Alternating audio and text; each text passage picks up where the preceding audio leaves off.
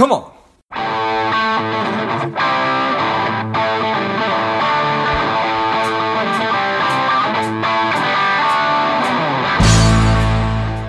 Welcome to Money Savage, Savage Approach to Personal Finance. This is George Grumbacher, and the time is right. Welcome to today's guest, a strong and powerful Cassie O'Brien. Cassie, are you ready to do this?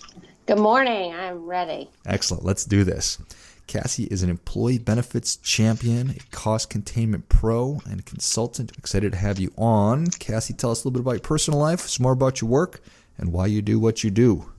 Sure. So, personal life, I have two crazy kids, 10 and 11. So when people ask, what are your hobbies? I say it's my kids right now.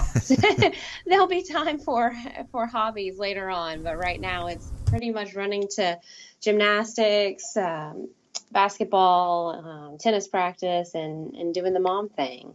And as for why you do what you do, I think that's interesting for you to ask, because I was watching ESPN 30 on 30, and they always ask these great athletes, what drove you, what made you do what you want to do, and so I think that's a neat question. And so two parts. One was growing up, I didn't have a lot, so the ability for me to make my own way in life and to hustle was a huge part of it. And when I realized that the harder I worked, the more I could do, that made a real difference to me. It really resonated. And I was in control of my own destiny, kind of thing.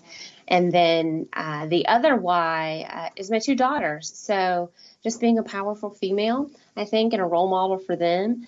We need more of those, and for them to see that you're able to be a mom and to have a career, I think that's really important for them. Oh, I think that's awesome. So yeah. So that's the why. I love it.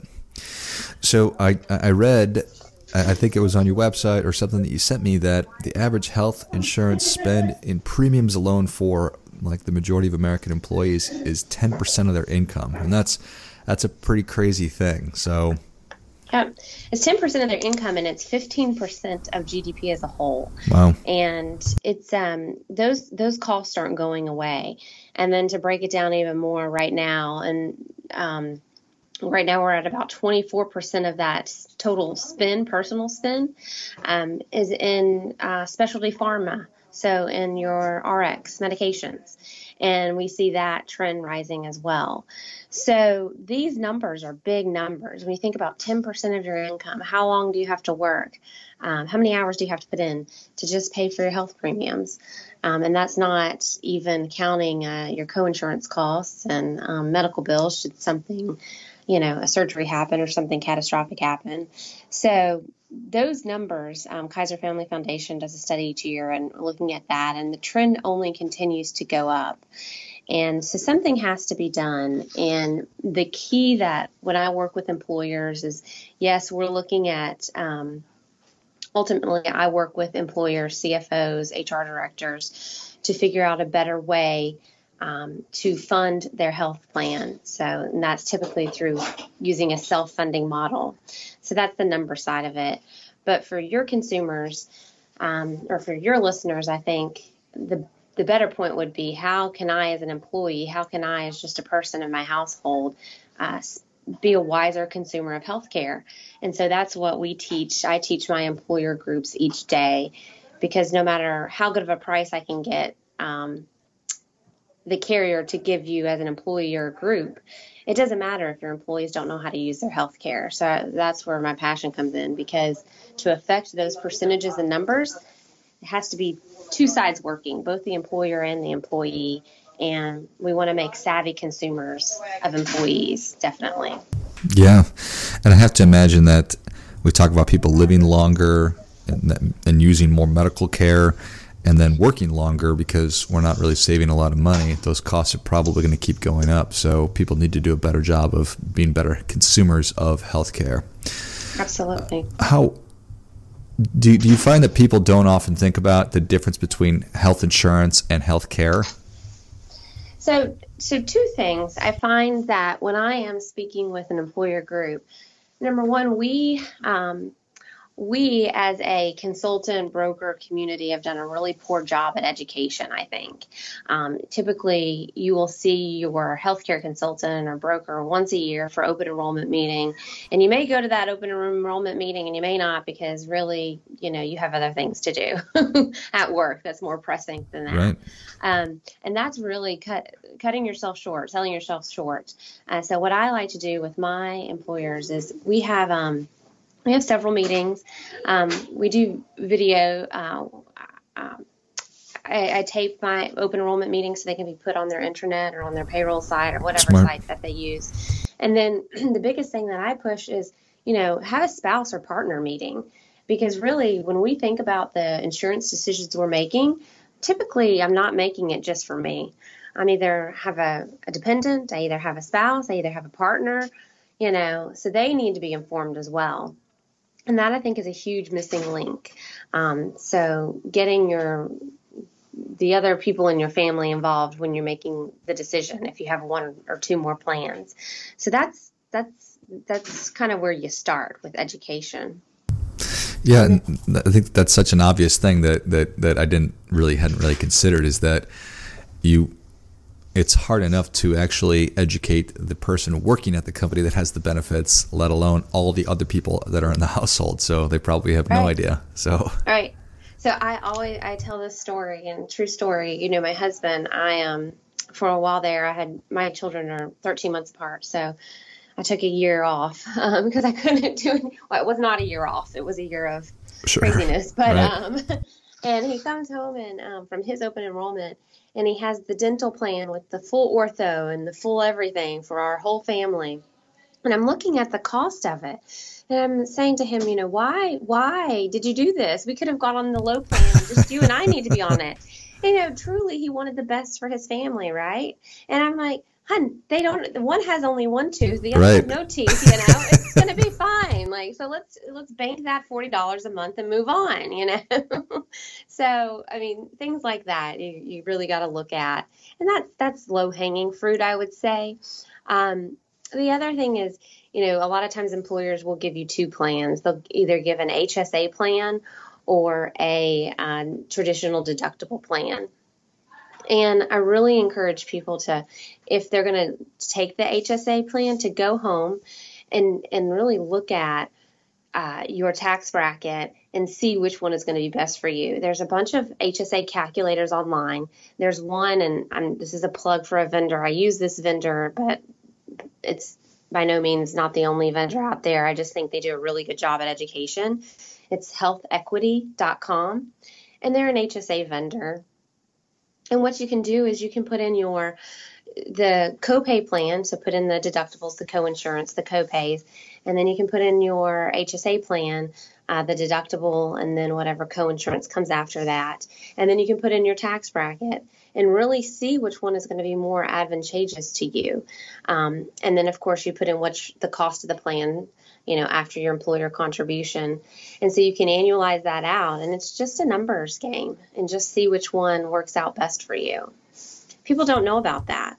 People are making decisions just purely on, I think I'm going to use a lot of healthcare. I'm not going to use a lot of healthcare. So I have a background in economics and finance, and so to me, it's always, let's look at the numbers. So that's a great tool that I encourage everyone to use, and that's healthequity.com. And a lot of people also don't understand, with an HSA, if you're going to be on an HSA plan, and your company contributes money, of course, take that money, like your 401k. There's money on the table. At least take that, right? After that, you do want to invest something. An HSA plan continues to stay with you. It's not a lose it or use it situation. And then when you get typically about $2,000 in the HSA plan, you can start to invest that money in stocks and bonds. And then when you're 65, you can take that money out tax-free for non-healthcare expenses. So it really works, I think, a lot like a Roth IRA, and it can be really good if you're for the right person. So I would say take a look at the HSA. Not that I push HSA, but if you have a choice, take a look at it compared to your traditional copay and see if it's right for you. Yeah, it's a pretty dynamic financial instrument that I think people are starting to come around to, but I appreciate Absolutely. that. Yeah. So we talked a little bit about just helping our family members be better understand how the plan works, making sure that we're making the right decision on HSA versus the other option. Are there other common areas that you find if people made an improvement in would help them to be better consumers of their healthcare benefits? Yep. So the other thing, I love telemedicine, and I think that is the way our industry is going. Not only telemedicine for those acute illness situations, but I do think we are going to one day have a virtual primary care doctor. So we're not going to go into our primary care doctor, sit there, wait in line. We're going to have a doctor, a primary care doctor who's virtual, that we can talk and text with at any time. So a lot of plans come with telemedicine. And if your employer does not have telemedicine, I would ask for it, quite frankly. Right. So if your plan doesn't come with telemedicine, there's vendors out there that you can add that on for a relatively low price. I mean, we're talking $6 a month per employee, that an employer can add that on, and it can make a huge difference to your employee. So telemedicine, if your audience is not familiar with it, it's for acute illnesses. So it's not if your arm's falling off. Okay, go to the ER for that, right? I always say that. But it's for those things, and again, I explain best through using examples of my own. But I have 2 kids, and one of my kids got pink eye, and I knew exactly what it was. And did I want to spend? I have an HSA, so my spend for a pediatrician visit, I know exactly what it is because I've done it so many times. It's $140. When I call telemedicine, I have a FaceTime with through MD Live, is through we have ours through, and I'm speaking with a pediatrician. So I'm speaking with a pediatrician through FaceTime. He's looking at her eye. He's like, "Yep, that's pink eye. Let me call in your drops." And I call in my drops. I'm a busy mom, so I did this all before 8:00 when I had to get to work, and then had her off on her way. So, I mean, it's time saving for the employee, but it's also, when I take my kids into a patient first or urgent care, I mean, they're like licking the floors, and we're coming out of there more sick than when we went in. So, I mean, so it's been great for me and my family, and I've seen it great for others as well. And it saves you time. So I always say my goal is for you as a consumer or employee to get the best care at the best price. So value. I want you to have value, but without ever compromising the quality of care for you. And I think telemedicine actually increases the quality of care, not decreases it. Yeah, I think that makes a lot of sense, and it's one of those examples where technology can really be a benefit. So, Absolutely. I know that it seems like every industry that's dealing with human beings now is talking about wellness. Have you found that there's programs that people are really grabbing a hold of, if it's diet or exercise? Are there certain things that actually are being impactful? So you're not going to like my answer on this, and neither do a lot of employers that I talk to. So wellness, getting well as a country, as a society is great, right? But I have seen no correlation to employers putting in a wellness program that's correlating to a reduction in their claims. Okay, there's no numbers. I found there's no quantitative evidence that if I put in a wellness program and I have a walkathon for my employers, my employee population is going to be healthier, and thus impacts my claims and my renewal.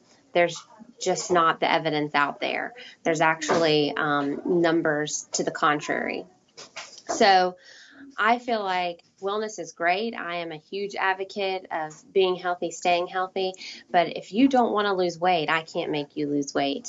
If you don't want to take your metformin for diabetes, I can't make you take that on a regular basis. So what I think is actually a better spend of the employer's money is to put something in like telemedicine, to put something in like a direct primary or a concierge service that can guide employees to get the right care they need when they need it. You know, I think if you're an employee and want to have a wellness program just for morale, I think that may be a good idea, but I hate to go in and talk to employers and think it's going to have a huge impact on their renewals, because the evidence just isn't there for that. No, I appreciate that, and I don't hate that answer at all. I think I'd rather be useful than brilliant, and I think that it's tough for all companies to put in place a wellness program and expect things are really just going to be like a magic wand and get better. So I appreciate that very much. And just to add to that, a lot of the carriers out there, Aetna, Cigna, Blue Cross, United, you name it, they already have these programs that are built into the plan that employees can take advantage of, and they manage it. So when you put a wellness program in place, there's a lot of compliance that goes along with that the onus is then on the employer. And I think it's really heavily burdensome for the return that you get. So I would say, if I'm speaking to Mr. or Miss Employer, use those carrier plans first. And then if you really want to make a difference on your helping your employee population, use something different, again, like a telemedicine or direct primary care or a healthcare concierge, to walk your employees through, where to get care. That would, I think, make a bigger impact than having, a flu shot clinic. It just doesn't make sense to me, but that's my 2 cents on it. No, I appreciate that very much. Well, Cassie, Savage Nation is ready for your difference-making tip. What do you have for them? Yeah, so my difference-making tip. So I heard a quote a while ago that said, "Learners are earners," and it really resonated with me. And I think learners are savers as well. So I would encourage your audience to always be out there looking for something different and not always going with the conventional wisdom. And I think if you're out there looking for new things and looking to learn and do something different, and, the thing that may be different might not always be best. So, you really have to vet things as well. But I think learners are savers and learners are earners. So be out there, get as much information as you can, listen to podcasts like you have, and just be curious, Well, I think that is great stuff. That definitely gets a come on. Yep. Cassie, thank you so much for coming on. Where can Savage Nation learn more about you?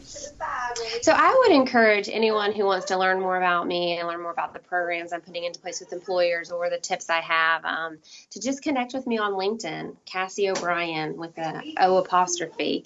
You can find me there. You can also always email me at kobrien@managed, managed benefits.com. But I think LinkedIn's the best place. I post a lot of information on there, a lot of articles, and certainly just connect with me, and I'll connect with you back. Perfect. Well, Savage Nation, if you enjoyed this as much as I did, show Cassie your appreciation and share today's show with a friend who also appreciates good ideas. Follow her on LinkedIn and feel free to connect with her via email as well. Thank you again, Cassie. Thanks, George. I appreciate it. And until next time, keep fighting the good fight because we are all in this together. What's up, Savage Nation? Please support the show by subscribing, leave us a review, and definitely feel free to share us with somebody you think would like it. Come on!